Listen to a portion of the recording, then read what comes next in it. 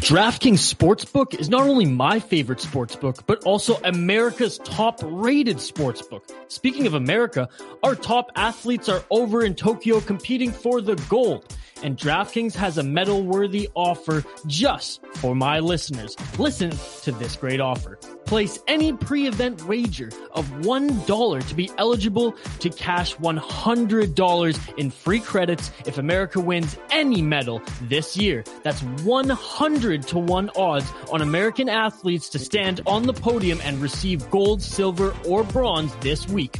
100-to-1 odds on an offer like this doesn't come around often, so sign up for DraftKings Sportsbook now to get in on all the action.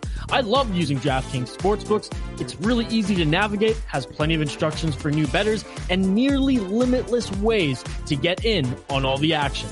My friends and family have been loving DraftKings Sportsbook, and I know you will too. Download the top-rated DraftKings Sportsbook app now and use promo code THPN when you sign up to turn $1 into $100 in free credits if America wins a medal. That's code THPN to turn $1 into $100 in free credits for a limited time only at DraftKings Sportsbook. Must be 21 or older, New Jersey, Indiana, or Pennsylvania only.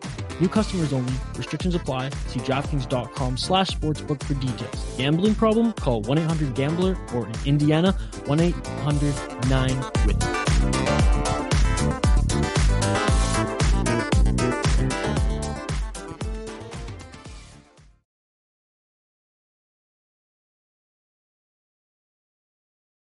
This episode is brought to you by Shopify. Whether you're selling a little or a lot, Shopify helps you do your thing, however you cha-ching. From the launch your online shop stage, all the way to the we just hit 1 million orders stage. No matter what stage you're in, Shopify's there to help you grow. Sign up for a $1 per month trial period at shopify.com/special offer, all lowercase. That's shopify.com/special offer. Want to go, pretty boy?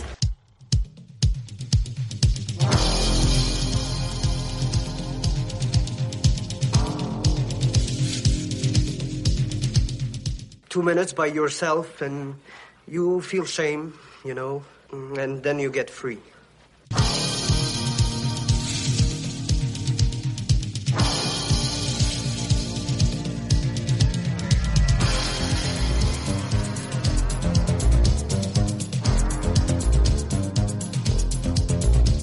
The only thing better than a glass of beer is tea with Miss McGill.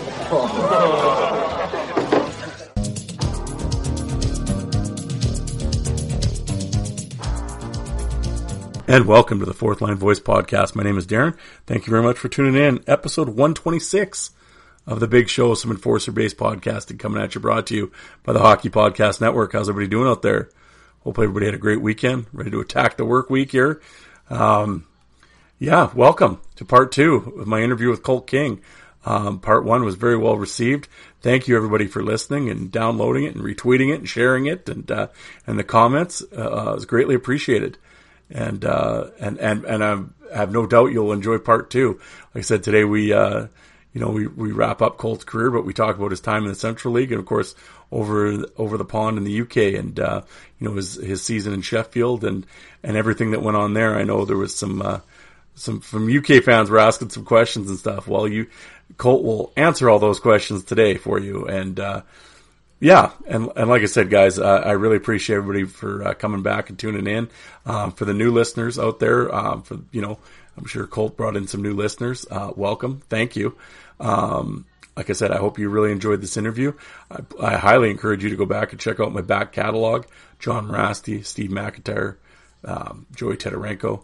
For the UK fans, McMorrow, Nickerson, Zach Fitzgerald, Joe Grimaldi, who comes up here in this part too.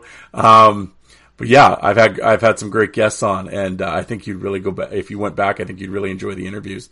As I said earlier, normally Wednesday is interview day, and then Sunday is normally my solo rant episodes where whatever happens to be topical for the day I'll yell about, and other than that I yell out at the clouds and talk about the good old days and all that sort of thing. But but of course with Colt this interview is in such length, I figured I'd break it up into 2 parts. So, if this is your first time listening to the Fourth Line Voice, like the interview here, thank you and welcome. And I hope you enjoyed it, and you'll put me in your rotation. Like I said, I know everyone and their dog has a podcast these days. So, if you come back and continue to, like I said, check out my back catalog and stay with me going forward, it would be, appreciated. But, I'm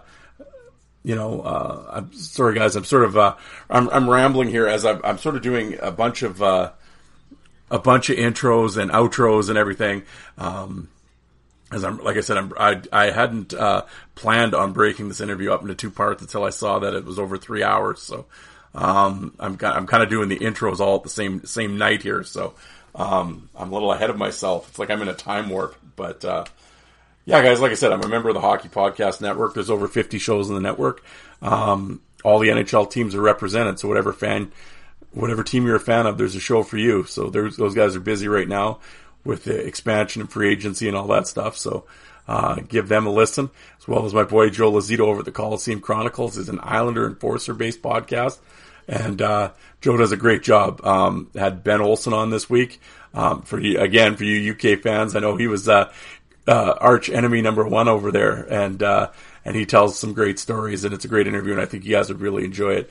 And Joe's back catalog is tremendous. Mick Fakota, Eric Bolton, Aaron Asham, on and on. And Joe knows his stuff, been around for a long time, and they're just really great interviews. And I mean, and when you're the big shot like Joe, I mean, dude's got merch. He's forget the King of Queens. Yeah, no, Joe's the king of Staten Island. Not Staten Island, Long Island. Watch Staten Island. He's gonna send me letter bombs now. He'll be upset about that one. But Joe's a man of the people. Definitely check it out. He's got merch, yoga pants, crop tops, capris, frisbees, coffee mugs, beanies, headbands, wristbands, pencils. You name it, Joe's gonna slap his face on it. But yeah, no, pick up a pair of leggings if you want to sit on Joe's face, go for it. But I don't even know what I'm saying. I'm getting giddy. It's been a long day here. But no, definitely check out Joe's show. He's a good guy and does great work.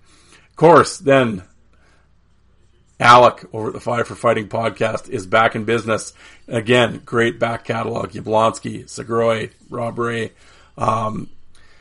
He just put out his comeback episode, just where he explains what's going on and where his hiatus and all that. But I know he's got some guests lined up, so I'm really looking forward to those interviews. And Alec does a bang up job, and it's always good to have more Enforcer content out there. So it's between the 3 of us. We're trying here, folks. We're trying. But other than that, guys, I'm not going to talk for very long. I think I'm losing my voice here. So how about we just get right into it? That's what you came for. So let's get after it. Here's part 2 with Colt King, and we'll talk to you guys on Wednesday. Thanks, everybody. You're like I said, you're bouncing around, and it's off to the Central League. So, and 2 years in with the Rocky Mountain Rage of the Central Hockey League. How'd you end up in Colorado? So I ended up in Colorado because Scott Ray ended up getting traded to our team in Port Huron. And actually, I met him at the All-Star game. I got selected for the All-Star team, which is the only other time I played in it. Well, I played in an All-Star game in Rapid City, but we hosted it, so it didn't count. But that was the only time I've been selected for an All-Star game, was in Port Huron. Anyways, so I met Razor at the All-Star game, and I thought he was hilarious. We hit it off right away.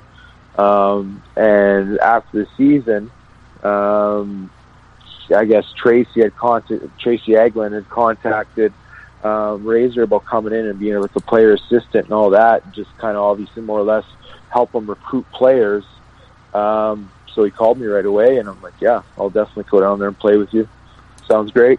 So again, CHL is whatever. It was all minor league. It was all the same. Like if you're doing well, they're going to call you up, kind of thing. So it didn't necessarily matter. Tracy had all sorts of contacts and all that too. So I'm like, whatever. Again, if I go down there and do well, then I might get a chance to get called up. So basically, Razor was the one that lured me in, and with Tracy giving me the talk, yeah, he's got all these contacts and all that. So sure, let's do it. And you're in Colorado, so why wouldn't you?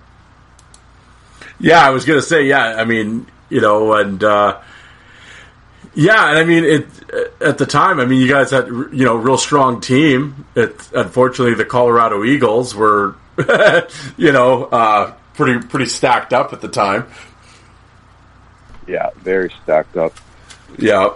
Yeah, well, you had a bit of a rivalry against those guys, I'd imagine. Oh, yeah. Yeah, unfortunately. And we didn't have the caliber of toughness that they carried. Yeah, no, that, yeah, well, I mean, of course, we'll, you know, let's, you know, and the Colorado Eagles, like I said, well, you know, you look at that roster and, you know, you got Fraser Flippick and Brett Thurston and Jay Burney and them, but of course, and of course, my boy Les Borsheim back on the on the back end. I mean, that's a tough team to go, and Ryan Tobler. I mean, that's a tough team to go against. Yeah, Pankowitz, Greg Pankowitz. Yeah. So our first. So of course we play them in the preseason too, which is fucking ridiculous. Like we play them the most all season, and we're gonna. But obviously, because we're 45 minutes away, it's easier and more cost effective, right? So we're gonna just go down the road and play these guys. So we go down there, we play them, and of course, you know, like I don't have any Central League experience. You know, I'm only here. People are hearing about me for, you know, rumors or whatever the case may be, right? So, you know, I just, of course, I stretched close to the red line. I was never an on the red line guy. I was a close to the red line guy. And I just kind of, I'm just looking down there. I'm looking at people just because I don't know any of these guys either, right? So I'm like, Jesus, fuck, they're all huge. I'm like, they had obviously a couple of their skill guys, but I'm looking at everybody else. I'm like, Jesus, they're all huge. I'm like, there's me, we had Jeff Hansen, Rob Chappell, and basically that was all that fought. And I was the biggest out of the three of us. So I'm like, okay. So first guy that comes over to the red line is Greg Pankowitz, and he's got the C on. So I'm like, okay. And I looked at his stats before the game, and guy gets 100 points a year or whatever, right? But he gets 300 penalty minutes a year. So I'm like, okay, this guy's either a maniac or he's actually super tough. So anyways, he skates over, and of course he's got the tinted like blacked out visor. You can't see anything inside there. I'm like, holy fuck. He's got this big paddle of a blade. Like, yeah, I'll never forget this. It's super vivid in my mind. He's got this big paddle of a blade, which he only like tapes the center of it, and he's got big shoulder pads, so his body looks even bigger. And he was wearing, I think he had the white skates on as well. And he skates over. He goes, "Hey, Karen, we're gonna have any problems tonight?" Oh, welcome to Colorado. Yeah, I said, "Well, I don't know. It's still warm up." But I'm like, because I can't. What do I say? No, sir, or whatever, right? But that's exactly what I'm thinking. I'm like, not a fucking chance. I'm like, whatever you do, I'll do the opposite. Is what I'm thinking, right? But of course, I gotta say something back. I'm like, well, no, you know, it's whatever, right? Still warm up, so we'll see, kind of thing, right? And he didn't say much after that. I think he was just more or less like kind of breaking the ice, because he was a deadly guy. He was a super deadly guy. I got to know him. Was playing against him 100 times. So, but he's a super deadly guy. Man, he scored some unreal goals in his career too, for his being as tough as he is. Yeah. Do you have any run-ins with Borsheim? No, we never fought. We, I want to say it almost happened probably every other shift we were on there with each other. But man, that guy, just a menacing presence. Just ran guys over steady, and you're just like, man, can you just chill out a little bit? Yeah, but you're just like, well, because then there's a whole list of guys you got to deal with, so you're just like, you get to pick and choose. Yeah, but he was he's just, that's all. He just steady, just running guys over, and it's like, heads up, here comes the train. Well, a name that appeared on your fight card here this year was Kyle Bruce, and I've noticed he's on your fight card a couple times. Did it just sort of happen, or did you guys have any heat with each other? So when I fought him, I first fought him when he was in Wichita. Yep. I was in Rocky. He was in Wichita, I think. Yep. And actually, the game I fought him, I fought 3 times that game, and it was. Oh, yeah, you did. It was very odd, but yeah, I ended up fighting 3 times that game. I think he was the 3rd one. Yep. But he's a player that everybody wants to fight. He has a weird, shitty, kind of chippy way of playing. He's not overly big, so it's not like guys would be scared of him either. You know what I mean? So, definitely fought a lot of guys. You know, obviously he's pretty tough. So, but yeah, I don't know. There was never any real like heated bad blood or anything. No, I fought. I forget what the one guy's name is, but I think he was only like 5'9". The first guy I fought, the second guy, I forget his name. Obviously, we played against each other 100 times. He was a very gritty player, but he asked me to fight, and I was kind of like set back and like, you know, like not sound like that, but I was like, just because of the sheer size difference, and he didn't fight much. I forget what his name is. Well, it's like Stan Yasenishin or something. Nope. The one before that. Oh, Mike Vanajak or something? Vanjak? Yeah. And I was just like, sure. It's one of those like, yeah, you really want to? I'm like, you drop your gloves first, so I know you're serious, and then we can go. And it wasn't much. He pretty much tried to just push me and hold me up against the glass the whole time, and it didn't really turn out too much.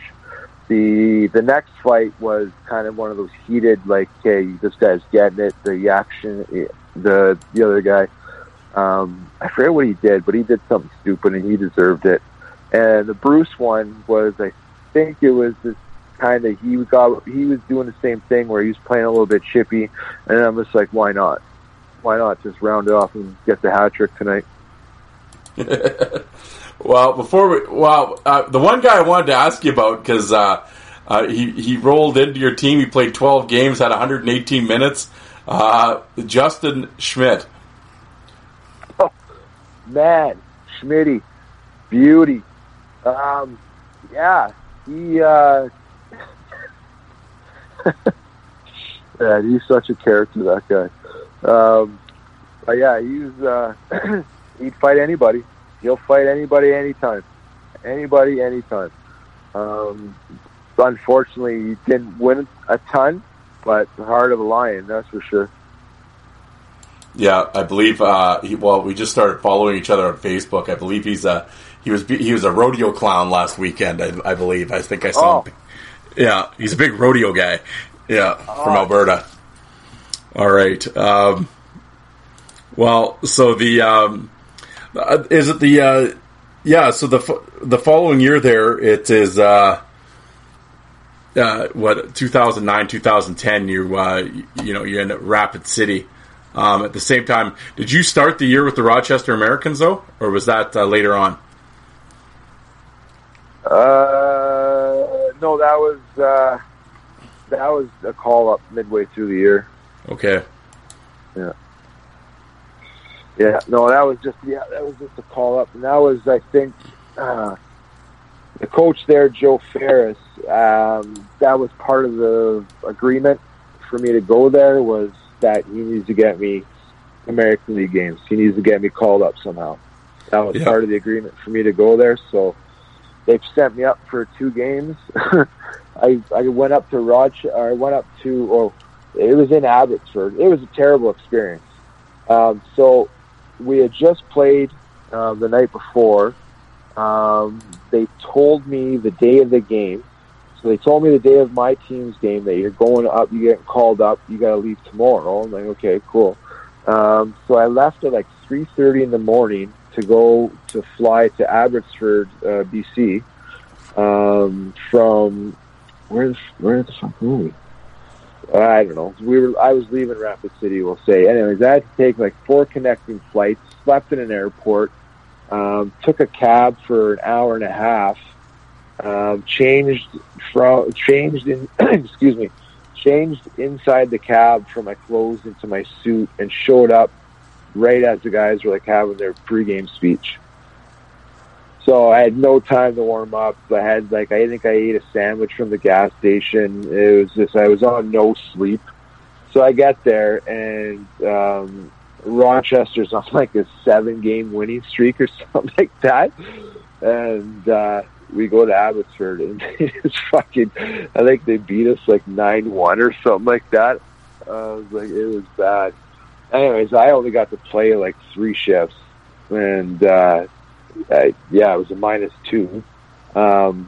But I got put out there 1 shift, and it was like 8-1 or something like that, and it was like, I don't know, maybe 7 minutes left in the 3rd period, and I was like, you know what? I'm not fighting. Fuck this. This is stupid. I'm not fighting right now, because I could have. There was like I think it was Jim Vandermeer. One of the Vandermeers was on the ice. There was a couple of the younger guys that were on the ice for Abbotsford that were also probably would have fought. But I was like, you know what? No, I'm not fighting. And I played the next game. I played 1 shift. I just sat there the whole game. It's like, get me the fuck out of here. This is terrible. So, but no one fought. There was no fights or anything like that. Maybe if someone else fought, then yeah, I would have, because if we're going to turn into that. But I'm like, I'm not going to be the one to fight if no one else is fighting. Like, Steve McIntyre was there. He's not fighting. If he's not fighting at this point, then why would I? Kind of thing. That was my mindset. So, the next game was a bit of a closer game, and yeah, I didn't end up playing much. So, yeah, that was my American League games. Well, I was going to say, actually, and I jumped ahead. At the start of that year, you were in Wilkes-Barre camp, were you not? Yeah. That was okay. I did okay. I didn't do great. I did okay.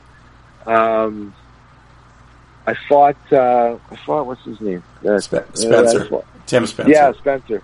Tim Spencer, yeah, that's right.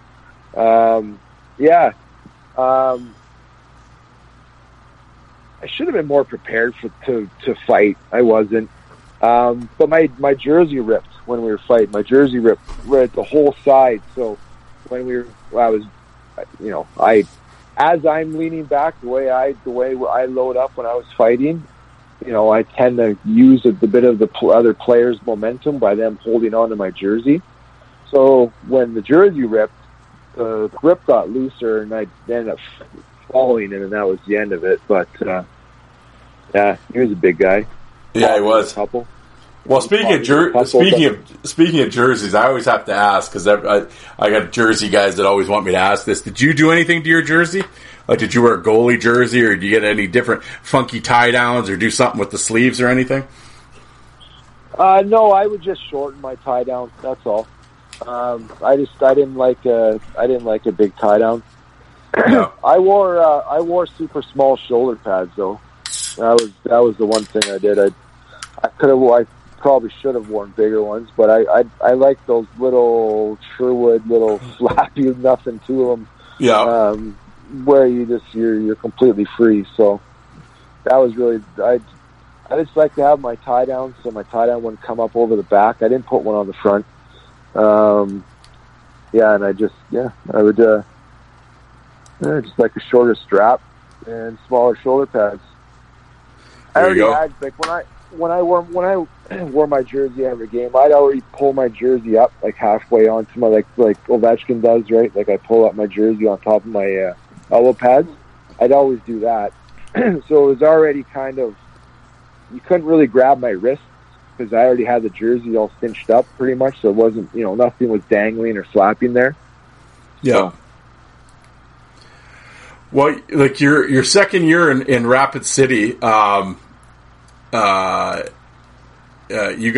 had a hell of a team, and you battled it out, and you went all the way to the third round.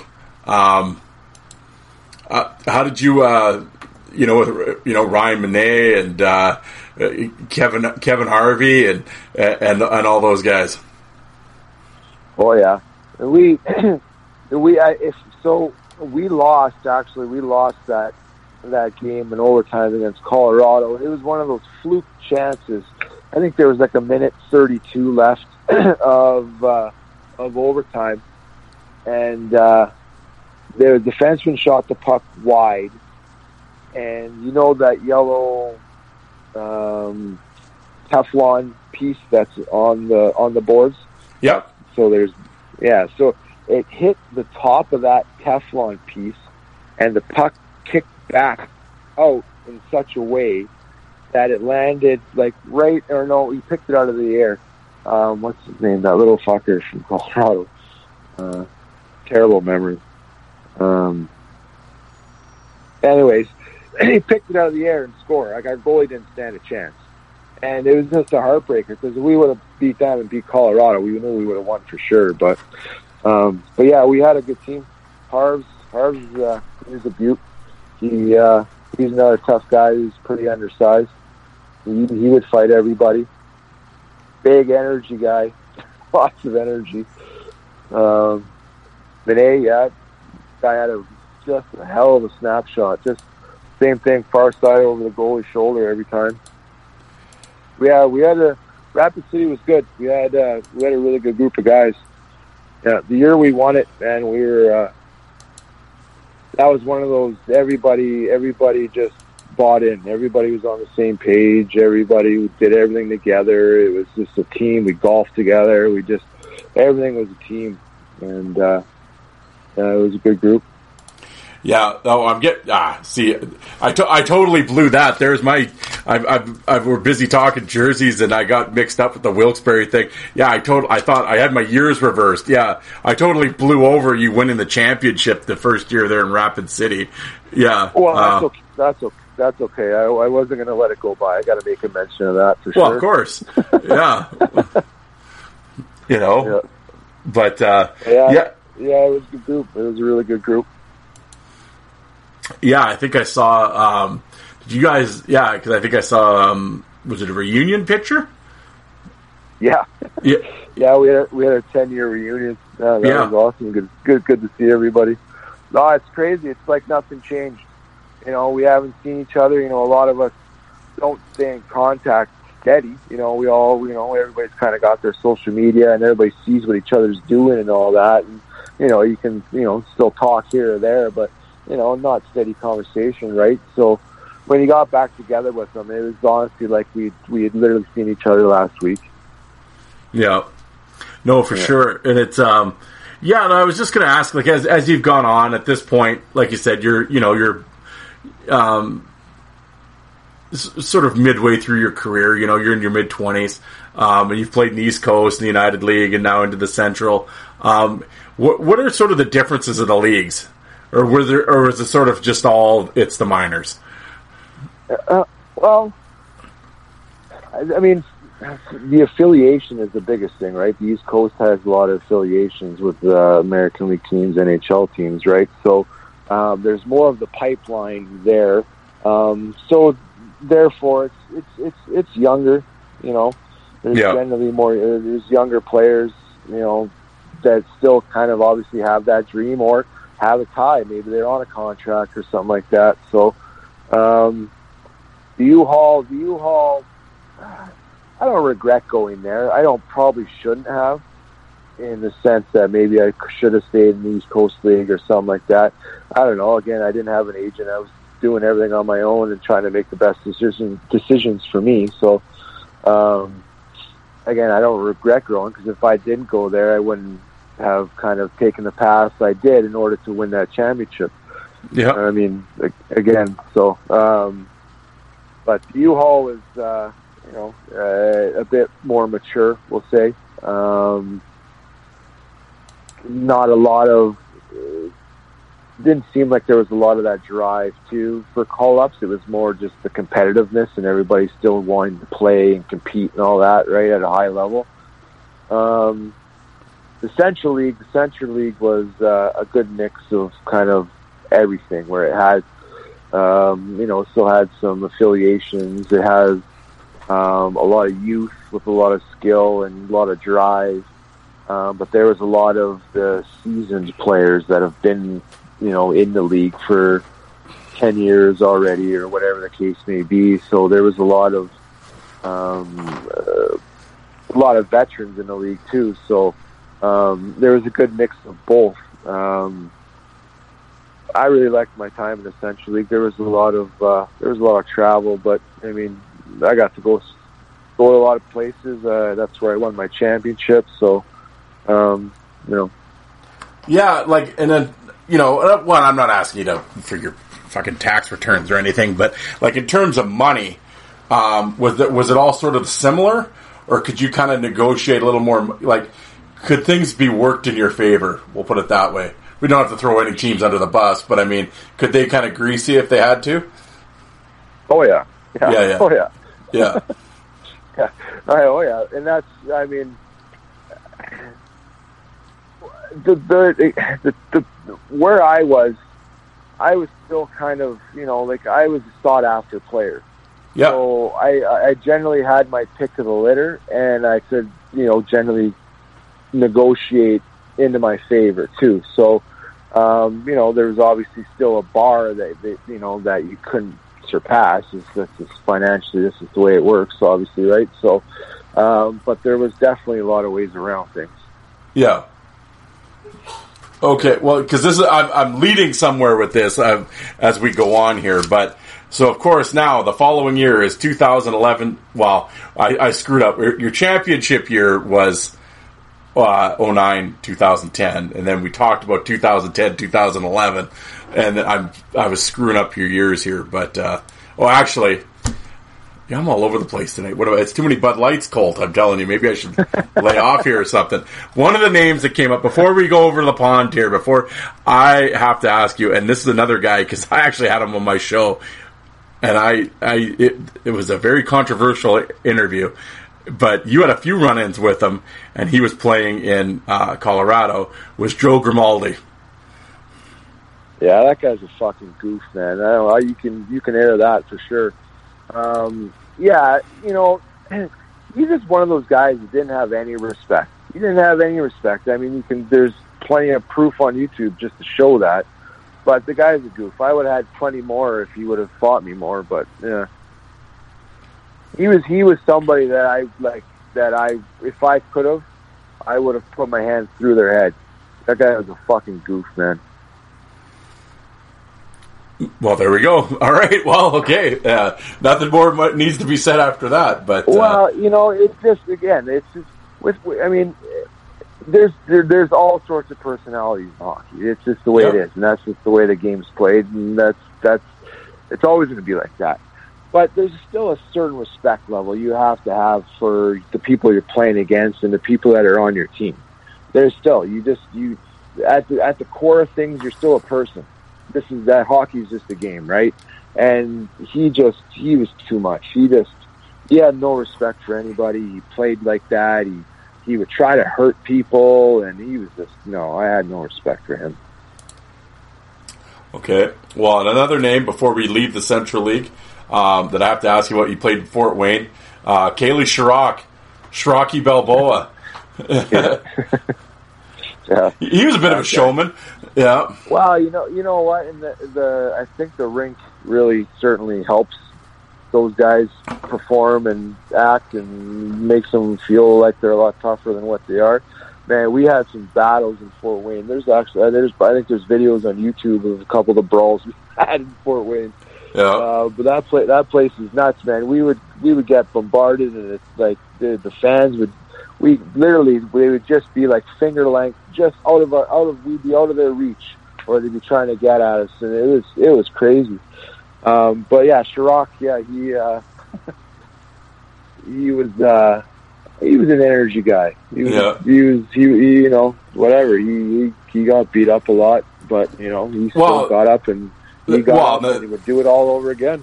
Yeah, well, and the thing he's a local too. He's from Fort Wayne. So he's like the hometown guy, right? So, yeah. And he played there forever. Yeah, he was a character. But yeah, Fort Wayne, like what a hockey town though. And I mean, they love their tilts in Fort Wayne, man. Hell, they got Fletcher's and Bezos numbers retired, for God's sake, you know. Yeah. But like when you talk about that, like, yeah, I mean, you know, Fort Wayne being crazy and stuff. What were some other crazy barns to play in?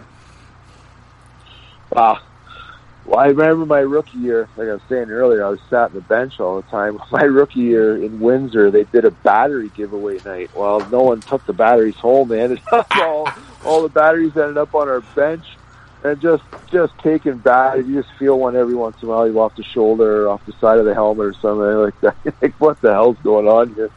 But yeah, I mean, there was all sorts of, you know, tough places to play, buildings to be in, and all that. But no, I'd say Fort Wayne was probably we played them in playoffs, and holy man, it was a show. It was just like the fans were trying to get at us. Like, I felt like I was in Slapshot. Like, it was crazy. Now, did you like that? Like, did you like being the bad guy and on the road and all that? Like some guys you talk to, they love that shit. Like, you know, were you into it, or are you just like, what the fuck? Well, I mean, whatever. Yes and no. Like, it was for me. I just laugh about it. Yeah, it's funny because, I mean, like, the fact that these people are this heated and spending so much of their time trying to worry about me and what I'm doing, and I'm literally just going to walk out from the dressing room to the bus, and they got one instance to say whatever they've been thinking about all night at me in that short period of time. I just kind of laugh about it. I was like, whatever, if you're going to get that mad, get that mad. And but actually in Fort Wayne, we got them going a little bit. All your years in all those barns, you ever hit a fan? You ever pop somebody? Get away with one? No, shit, no. No? Besides just squirting them with water or something like that. That's about it. No. Damn! Here I was hoping we'd get some dirt and knocking some guy out in Plymouth or something. Yeah. No. There was. There was definitely lots of arguments, and like I said, probably squirted water a few times. And again, I just laugh about it. Like, you know, it's funny to me. Like, I would never be. You know, none of those fans would ever, unless they actually put their hands on me, then it'd be a different story. But I never actually would get mad because the fans are chirping me or telling me I suck or telling me whatever, you know, my white skates are stupid or whatever the case may be. I would just, you know, depending on the game and the situation, then I would generally try to chirp back, because if I chirp back, then obviously they're getting a reaction, so they're gonna spend the rest of their night worrying about me. So it's kind of funny. Oh, excellent. Well, here's the next port, 2011-2012. Colt King packs up and heads over the ocean, and you go to the UK, and you end up with the Sheffield Steelers. How did that all come about? How'd you end up in the UK? Well, I've been getting calls for years to go to the UK. To me, it was, and you know, like, not to say that or put any the league down by any means, but like, for me, I finally said yes because I'd kind of given up on the NHL dream. I don't want to say given up on it, because obviously I was still playing, and I wanted to be the best I can. And if I can get a chance to play in the NHL, of course I'm going to do whatever I can to do it. But again, like, I was kind of more thinking about the life side of things, and the ability to be able to go over there for free, play hockey over in the UK, and travel around and do all that stuff for free, and experience all that different stuff. And so for me, it was kind of just the point in my life where I was like, you know what, yeah, let's go and do it. So Sheffield was just unreal. You know, I could have probably went to any one of the teams, but yeah, Sheffield just seemed like it would be the best fit, and yeah, it was awesome. My wife and I talk about this all the time, but we say we should have went earlier, or we should have stayed longer, or whatever. But yeah, we wish we were there. We wish we were there more and longer, definitely. But we loved it. We loved it. We have nothing but good things to say about it. Yeah, well, and like you guys had a hell of a team and everything else. When you got over there and you started actually playing, were you surprised by the league? Like, was it what you thought it was, or was it better than you thought, or worse than you thought? What did you think of the play? Yeah, no, it was reminiscent of the U-Haul in the sense where there was some younger guys, but most of the younger guys were the local players. The older veteran style players that were kind of the older guys that were there, I guess like me, were just there to kind of play and compete at a high level kind of thing, is the way I was kind of saw it. The level of hockey was good, but and I don't want to take anything away from the British players, but like there's a big difference between me going in the corner to battle with a British, because I mean, for one, I was just physically much bigger than they were, but that's something I've been doing my whole life. I've been going in corners. I know the angles. I know to fake and all this stuff, right? Whereas, they might be a little more hesitant, or, like once they get in the corner, are they going to know how to use the boards and whatnot, right? So I kind of looked at it like, there was a bit of advantage for, some of the younger guys. Like definitely there was definitely a lot of skilled and talented local, British players, UK, whatever, right? There's a lot of skilled Europeans over there too. But for me, yeah, it was just kind of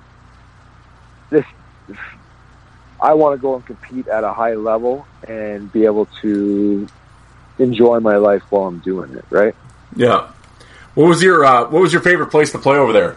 I mean, you got Belfast, Nottingham, Cardiff, Coventry, Braehead, all that. What was your favorite rink to play in? Outside of Sheffield. They all had their own qualities, right? And they were all different, because that was an eye opener once I was there, because all the ice sizes were different. Yeah, wow, that was my next question. Yeah, you go to Scotland, and I forget which. It wasn't Glasgow, it wasn't Edinburgh. It was, but anyways, one of the rinks that we played in Scotland, there was literally 2x4s on the top of the board, and it was chainmail, or it was fencing all along the backstopper. I was like, what the fuck have I gotten myself into? What am I, back at Thunder Bay at the elementary school? Yeah, pretty much, right? But again, though, like there was definitely a lot more skilled players than me. There was definitely a lot of talent, but it wasn't a whole. You know what I mean? I don't know. Because I don't want to shoot down the league. Because again, it's a very competitive league. There's a lot of good players and all that, right? So yeah. What the guy, like I've had a bunch of different guys that have played over there and stuff, and they're saying all this thing you're saying. It's not like you're saying anything different, but I know one of the big issues they had was with the refereeing. Oh yes, yes. And so playing in Sheffield, and at the time it might be different now. So playing in Sheffield, our owner owned like a manufacturing company, like a clothing manufacturing company, whatever, right? They made all sorts of stuff. So anyways, they made our jerseys and socks. But the ref, one of the three refs that were in the league, I forget his name. He was a goof. But he had a company too that made jerseys for all the other. So there was a conflict of interest right off the hop. Like there's a reason right there for you to call penalties against somebody else or whatever, right? So I don't know.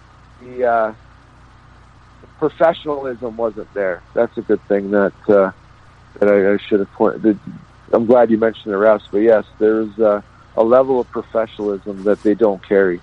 Very spiteful. they don't know how to read the flow of a game. I don't know. They were bad though. But yeah, well, and like you said, yeah, you're in a few tilts over there. Of course, you run into your old boy Kyle Bruce over there, and but you Chris Frank and Sladek and them.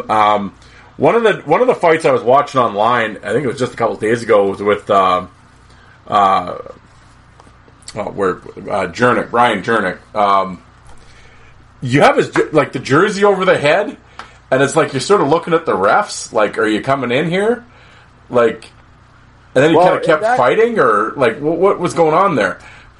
Yeah, so who else did I fight? I fought someone else right before that where the same thing happened, where like the jersey just came right up over their head, and I literally could have just sat there and just teed off on them.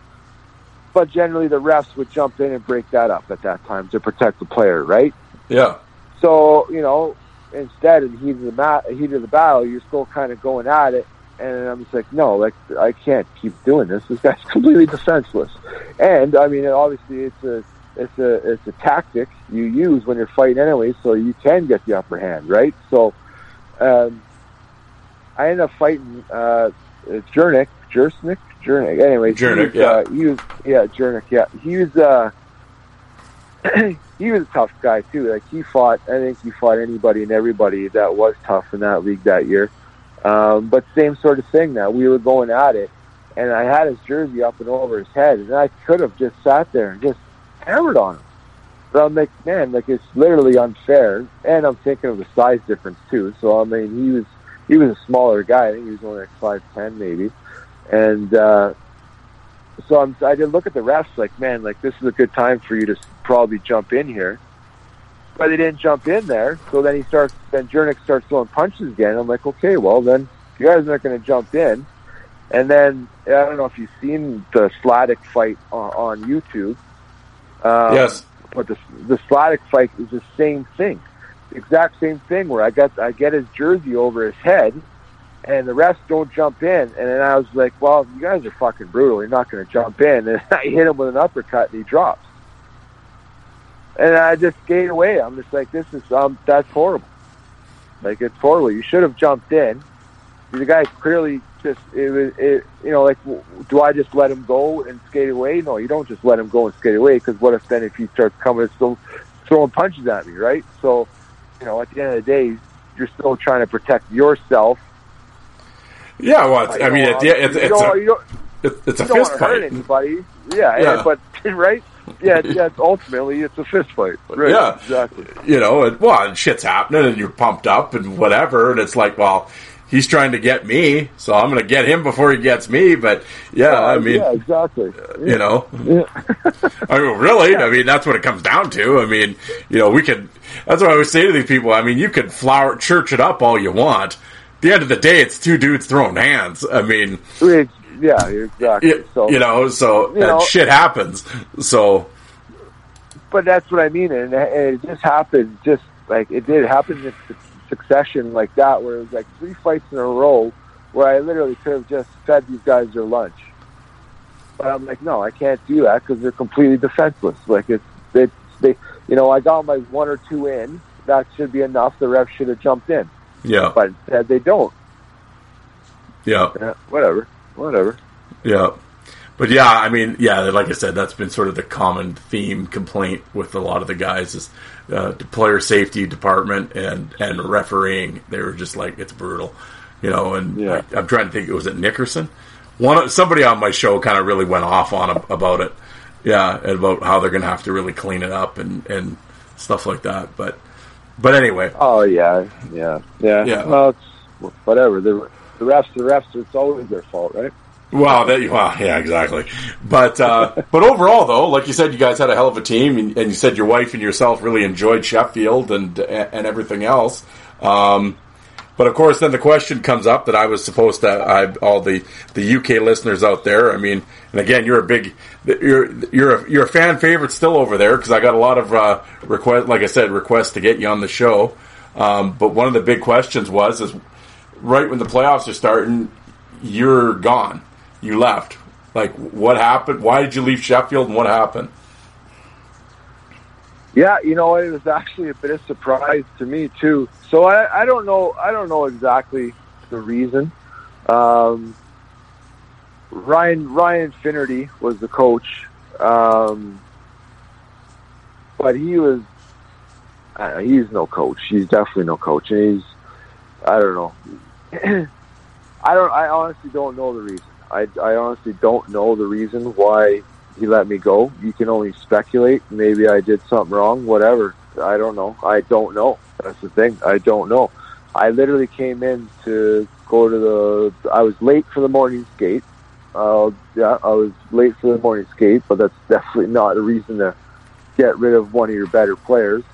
So I was late for the morning skate after our little banquet thing that we did. And I came in, and the assistant coach is like, hey, can I talk to you? I'm like, yeah, absolutely. So I go over there and talk to him. He goes, Finner wanted me to let you know that we're going to release you and that we're going to let you go.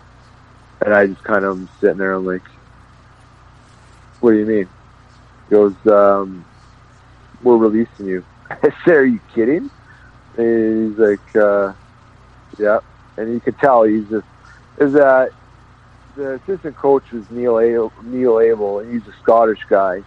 And him and I had a really good relationship. We, we would always laugh and joke.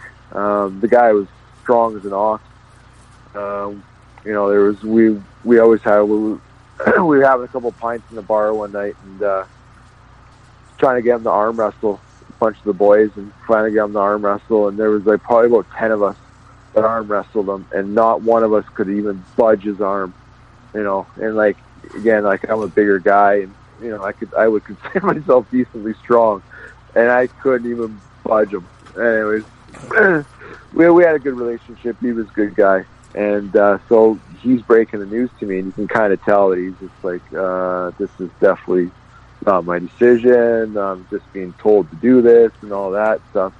So Finner didn't even show his face. He didn't even come to the rink that day. So I was like, okay. Well, and he's also a player coach, right? Exactly. He's player coach. He's player coach, and he puts himself on the number one power play unit to quarterback the power play. We got Jeff Legui, who's got 100 points every year for the last 7 years, but instead Finner's going to run the power play and control the puck. Anyways. That was brutal. But like, did you guys have like? Did you and him not get along all year? Like, was this like? No. Was this completely out of the blue? Like, well, no. Like, I'd say it was definitely out of the blue. I had questioned a few things along the way. Some of his coaching decisions, for sure, because I mean, again, he's putting himself out in situations he doesn't need to be in, and then once he gets off the ice, there's no one to like run anything and pick and choose because he's out there taking. Anyways, the guy was brutal, but there was nothing like, we never like came to like a argument. There wasn't anything. We didn't blow up at each other. Like I said, I might have thrown a few jabs about the way things were going in a game or two, but again, nothing where we're getting heated arguments or anything like that. So no, I was completely caught off guard when it happened. Well, yeah, because it seems so bizarre. I mean, you're almost a point-a-game guy. You're leading the team in penalty minutes. You're winning all your fights. You guys are. I mean, what's your record? You're 41-11. Behind Belfast. That you two guys teams are running away with it, and it's like right almost as playoffs are here. It's like, yeah, you're done. Like what? Yeah. Like yeah. Yeah, no, I couldn't believe it. My wife couldn't believe it. She thought it was a joke. She's like, what are you talking about? It's like, no, seriously, I'm on my way home from the rink right now. She's like, oh my God, what are we going to do? Because we're like, well, we weren't obviously planning on having to leave. So business is a bit sketchy over there. So we were a bit worried about how things were going to play out now that they released me. But the owner was actually really stand up about it. He helped us out in every way they could, and we ended up spending two 2.5 weeks there, traveling around after they released us. Just because, like, why not? Let's take full advantage. We're here, so let's just stay and travel around and take the train around and go see a few things. So, stayed for a couple weeks and then, came back. But so so everything they promised you got anyway, like in terms of your money and everything, no problems? Oh, yeah. No, I have, no, I can't. Yeah, I have nothing bad. Like I said, the owner really liked me. I bet you the owner, he was, so I went back, and I was shooting them down earlier, but I wasn't trying to shoot down any of the British players or anything like that, because some of the British players I played with were some of the funniest guys and worked harder. Anyways, I didn't want to sound like I was trying to trick them, but I went back for Jason Hewitt testimonial. So what they do is if you play, it's a soccer thing, a football thing. So if you play for a certain amount of teams or a certain amount of team for so long, they do this testimonial match where it's like a celebration and, it's about your career and all that. And, former players come and all this stuff. And it's a whole ordeal. We don't do anything like that over here. So, Huey asked me to come back because, again, like you said, the fans, they really liked me. He was a good friend of mine. Our wives are good friends, and we went to Vegas together and all this stuff. So like we've stayed friends this whole time. So he asked us to come back. Absolutely, we'll come back. And so we'll come back, and then so the owner paid for our flights and all this stuff, and I believe it was. But anyways, we got there, and he said, I'm sorry, this was his decision, and we wish you would have stayed around here and stuff like that. So they were pretty stand up about it and all that. So I have nothing bad to say about the organization. Just they had the wrong coach at the wrong time. That's all that boiled down to. There we go. Well, so you head back home, and then the following season, you end up, your final 2 years of your career are back in the Central League with the Missouri Mavericks. But before that, did you have any other contact with any other UK teams about going back there, or was once enough? So before you skip ahead, I don't know if the fans will let you live it down if you don't talk to me about the Lapine fight. Okay. All right. I didn't know I was supposed to ask about nobody told me what happened. Hey, you UK fans out there, you didn't bring this up to me. Okay. Oh, really? That surprises me. Because that was basically the fans' introduction to me over there, and it just so Sheffield and Nottingham, they're 45 minutes down the road from each other. They're the number one rivalry. Every time they play each other, the barns are filled. There's drums playing, the music. It's a Game 7 game every time you play them. So, anyways, they had been beating us. The first time we played them at the beginning of the season, they were giving it to us pretty good. I think it would have been like 5-2 or something like that in the second period. And so they had Gilliam, I think how you pronounce that, could be pronounced. Yeah. Lapine. And I guess he's the reigning heavyweight. He's been beating everybody up in Sheffield the last couple of years or whatever, right? So I challenged them, just one of those, hey, here's, this is what you guys kind of were expecting from me, maybe.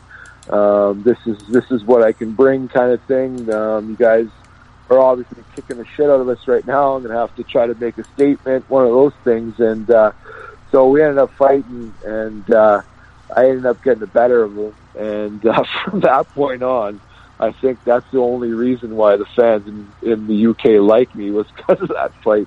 Well, especially in Sheffield. But if it wasn't for that fight, I don't know if I would have the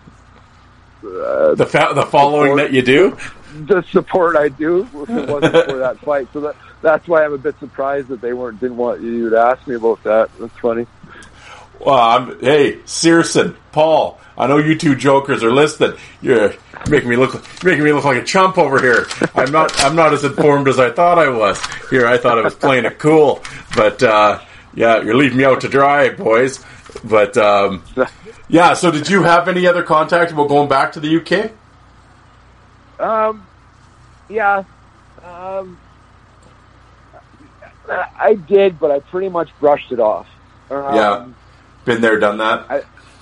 Well, yeah, you know, and just the way things ended, it left a sour taste in my mouth. Yeah. Again, I loved the people in Sheffield. I loved being over there. You know, I have nothing bad to say about the hockey or anything like that. But yeah, it was a bit of a sour taste in my mouth the way things ended there, and I just didn't want to go back over there because there really wasn't anywhere else I wanted to play. Yeah, I probably would have played in Nottingham, but I didn't want to play in Nottingham because, like you said earlier, about the fans saying "fuck you" to you because I'm playing for the Panthers. All the Sheffield fans want to slit my throat because I'm playing for the enemy. You know, and probably Belfast too, but same thing. I'm just kind of like, you know what? I'm just going to stay over here. I'm going to stay over here, and I'm going to keep trying. If I can, you know, if I get a chance, then I'll obviously I'll take it. But I'm going to have a better chance playing over here. So, yeah. Well, this, yeah. So I mean, you come back home, and you know, back to the Central League, and well, actually, before completely off topic, but in terms of you know, kind of in that mid 2000s, I know you probably were offered, but did any of the LNAH teams get a hold of you and ask you to come to Quebec? How many of those phone calls did you get? Daddy getting phone calls. Always. And I think it was like a year or two after I'd been retired, I was still getting phone calls. Did you think about it at all? No. Not for a second. No. Not for a second, no. Man, you would have been huge. No. They would have loved you there, man. Yeah, you know, I just couldn't do it. I couldn't do it. No, I mean, yeah, that's. I couldn't do it. Just, you know, like, you know, guys like John Morassi. I would have never have to fight a guy like that, like Steve Bossy or something like that, like the Thoreau, like you're mentioning. I don't want to fight guys like that. Yeah, especially at where I was in my life and my, you know, no way. And they weren't, you know, offering much money, like, well, as much money as what I would have wanted. And, you know, after you're seeing, you know, on the boys on the bus and hearing all these other stories, I'm like, not a chance. not a chance. Yeah, it's crazy times, man. Crazy times. But how'd you end up in Missouri? I had some friends play there. A couple of my buddies had played there. Same sort of thing. They were going to have a good team. I knew a bunch of the guys that from playing against that were there. So I'm like, wow, Jesus, if these guys are going there and already there, then yeah, we're going to have a good team. Heard it was an unreal place to play. You know, in the minor leagues, you know, where you live and how they treat you is a big thing. So, you know, that's generally where I would steer towards. So, it was, I can't remember if there was any one or anything in particular other than just teams calling me and me weighing the pros and cons and saying, you know what, this will be the best fit for us. So, yeah, I love Missouri. It was a great place to play too. You know what? And there's nowhere that I played that I would say I didn't like. You know, I might not have liked the coach in Sheffield or whatever, but I loved playing in Sheffield. Like I said, I would have played longer if I would have went earlier, or if circumstances would have ended differently, then I probably would have stayed longer. But they ended the way they did, and I had a bad taste in my mouth, and I said, "Fuck that! I'm just going to stay here, and you know, if I can get something in the next couple of years, then great. If not, then I'll have to seriously consider what my future looks like." So, yeah. Well, like you said, you get to Missouri, and one of your teammates, of course, was a former guest on this show, Riley Emerson, Big Riley. And so I sent him a text, and I said, hey, I'm having Colt King on the show. You got any stories or, give me some dirt, man. I had to bring some dirt up. I'm going to hit. It's going to be like Jerry Springer. I'm going to hit him with some dirt when he doesn't know it. And what do you got? What do you got? Nothing. He goes, "Oh, greatest guy, great family man, love him." I'm like, "Oh, well, thanks." Yeah, nothing. I got nothing. So, he's man, that guy's something else, man. You know what? I would say the exact same thing about him. He is such a nice, kind human being. He is just a genuine good person, that guy. Yep. His wife Jennifer, amazing. They're incredible. Their kids are great, but he's we actually, when we went back for that testimonial for Huey a few years ago, he was player coach in Edinburgh. Yep. So we actually went up to Edinburgh and seen him and spent a couple of days with them.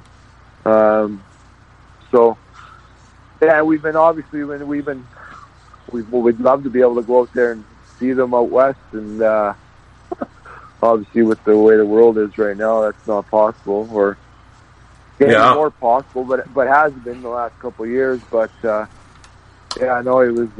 was fun playing with them. I really enjoyed my time with them.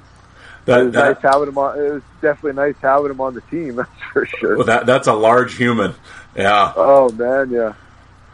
Yeah. Oh yeah, he's a big body, and he's just big and strong, and holy shit, like he in preseason he hit me one time, and it was just nothing but just a rub out, finishing your check, and it was nothing. He still knocked the wind out of me. I'm like, holy fuck, this guy's a monster.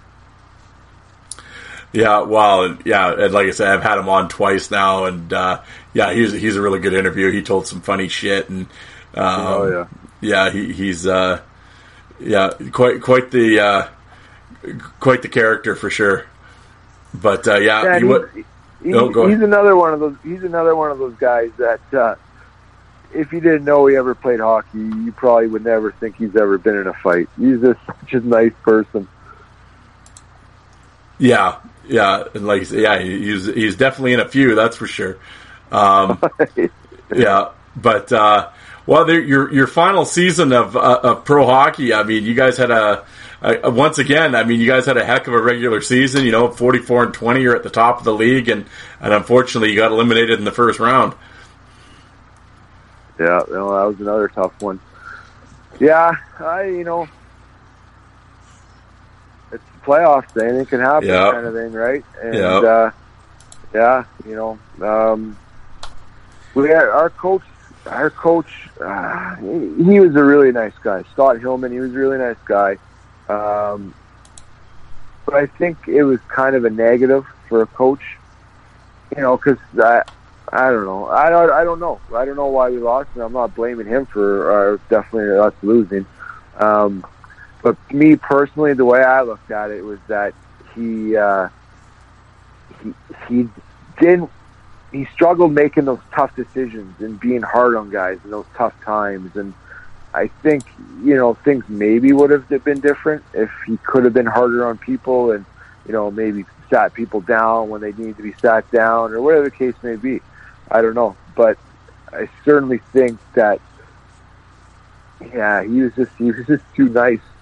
He was too nice, and that we needed a harder coach.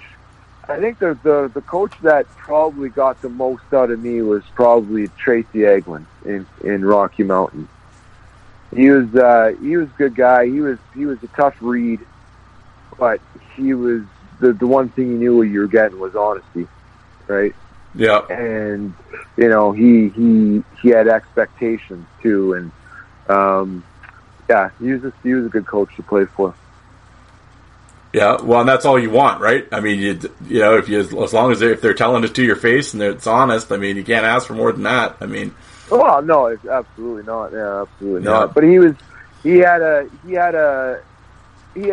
carried a presence about him. Guys respected him, and he was. We should have done better in Rocky, but that was another one of those. That's playoff time.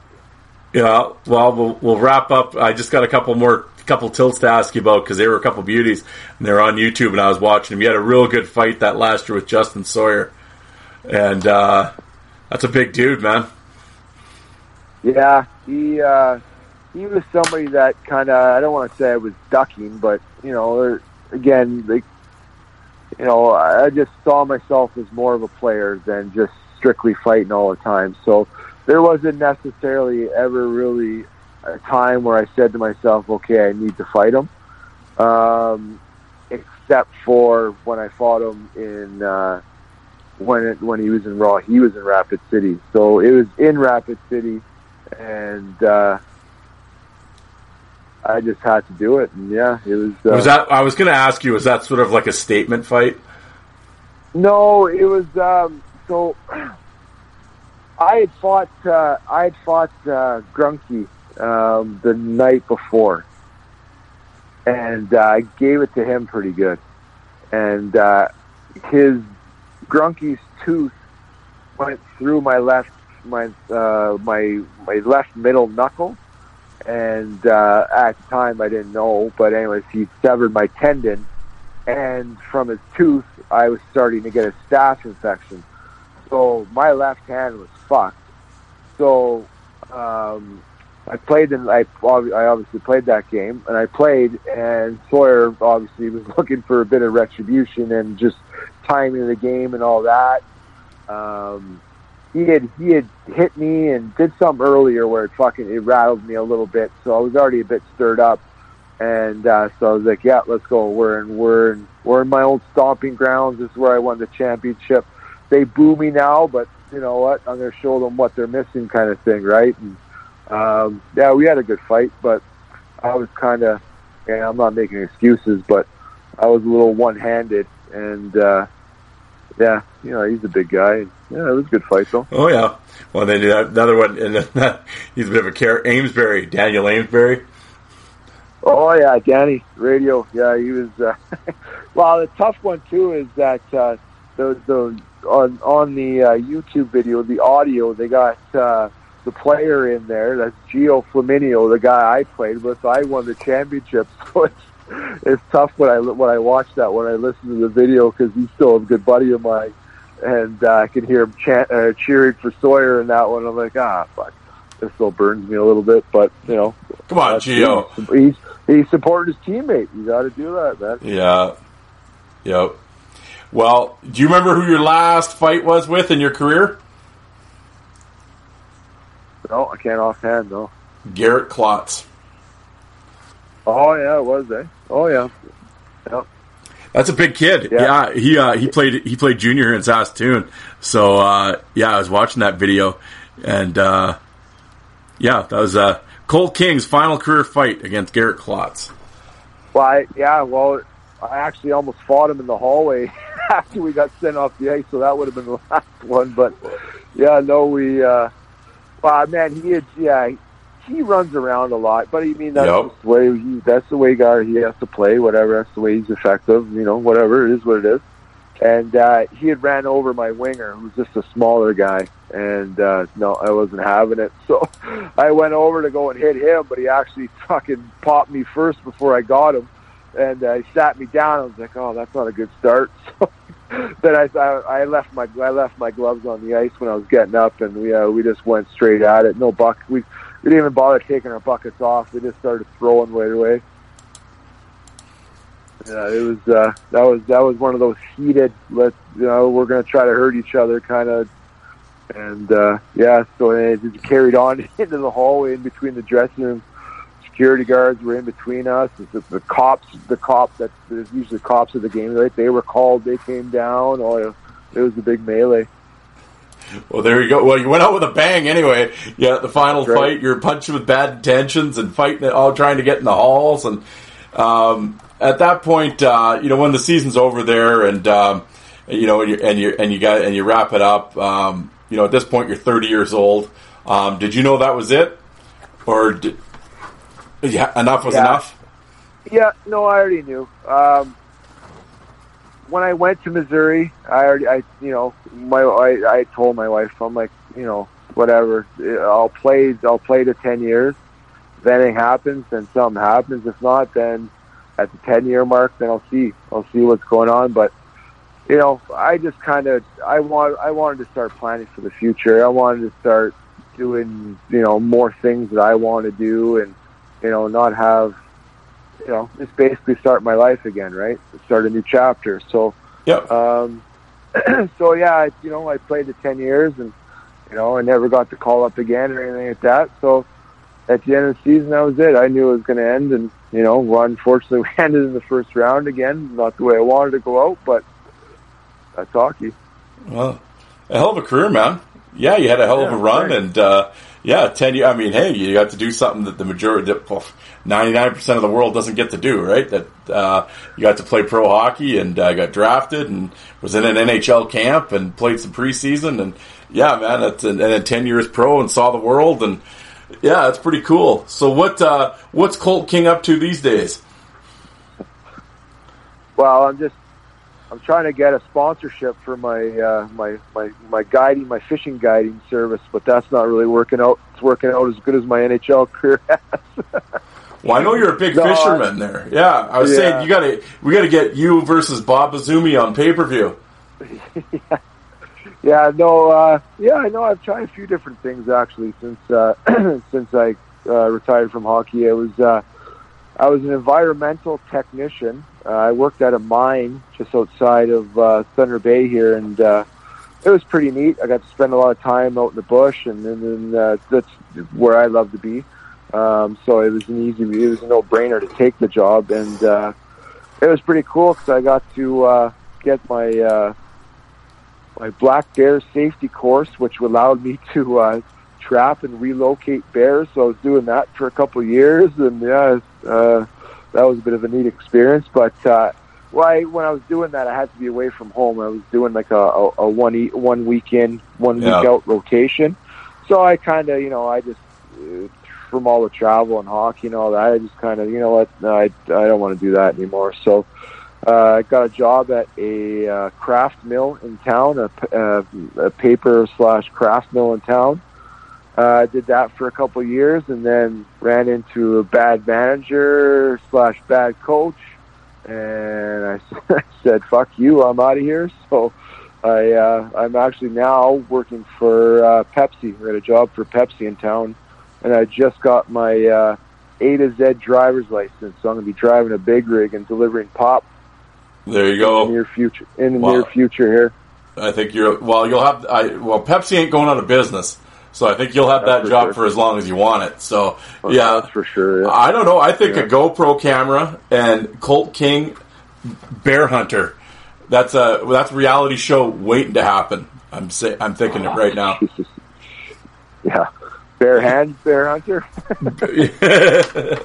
I don't know, out in the bush, the GoPro and all the, the nightlight and, Well, like the trapping the bears and all that sounds fun, but I'm, you know what, man, I love animals. I'm way too soft. I'm actually, I'm just getting into hunting. Actually, all my buddies do it and whatnot, and where I live up here in Thunder Bay, I mean, we're surrounded by bush and nature and all that. So, I thought, why not try it? So, the actual hunting side of things is super fun, but the actual shooting and all that, no, I just go for I pretty much just go for the hike and go and be around the boys for the weekend. Yeah, I was kind of with you. I was going to say, shooting the guns is the one thing, but I don't know. Putting one between Bambi's eyes just never seemed to really do it for me. I don't know. I just I don't think. I get it. I mean, I understand. I'm not anti-hunting or anything. I get it. It's just, it's not something I could do, I don't think. Yeah. No, I couldn't be the one to pull a trigger. I'll definitely do everything I can to help. Yeah, but I couldn't do it. No, I was definitely going to eat the meat. That's for sure. Well, yeah, that's a whole other story. We're getting deer jerky. I got no problem with that. Yeah, right on. Yeah. Well, there we go, man. There's the story and career of Colt King, and I know we've talked about this for a while, setting this up, and I know you're a busy dude, and you like to get out there on the weekends and stuff. So I really appreciate you taking the time to do this today, and I know a lot of people are really looking forward to hearing this. So I know I've kept you on the phone. We've been on here a long time, and it's really late there. So I'll let you go, but thank you once again for coming on. I really appreciate it. No, yeah, it was my pleasure. Absolutely. Thank you for having me on. It was great. It was actually fun to reminisce about the career. I don't talk about it that much. Not that I don't talk about it that much, but like it's nice to kind of bring up things I haven't thought about in years and all that. So, yeah, no, thanks for having me on. It was fun. Appreciate it. Excellent. All right, man. Well, like I said, it's late there, so I'll let you go. But thank you again. Appreciate it. Yeah, thanks. Thanks, Cole. Appreciate it. Have a good night, man. All right, you too. Cheers.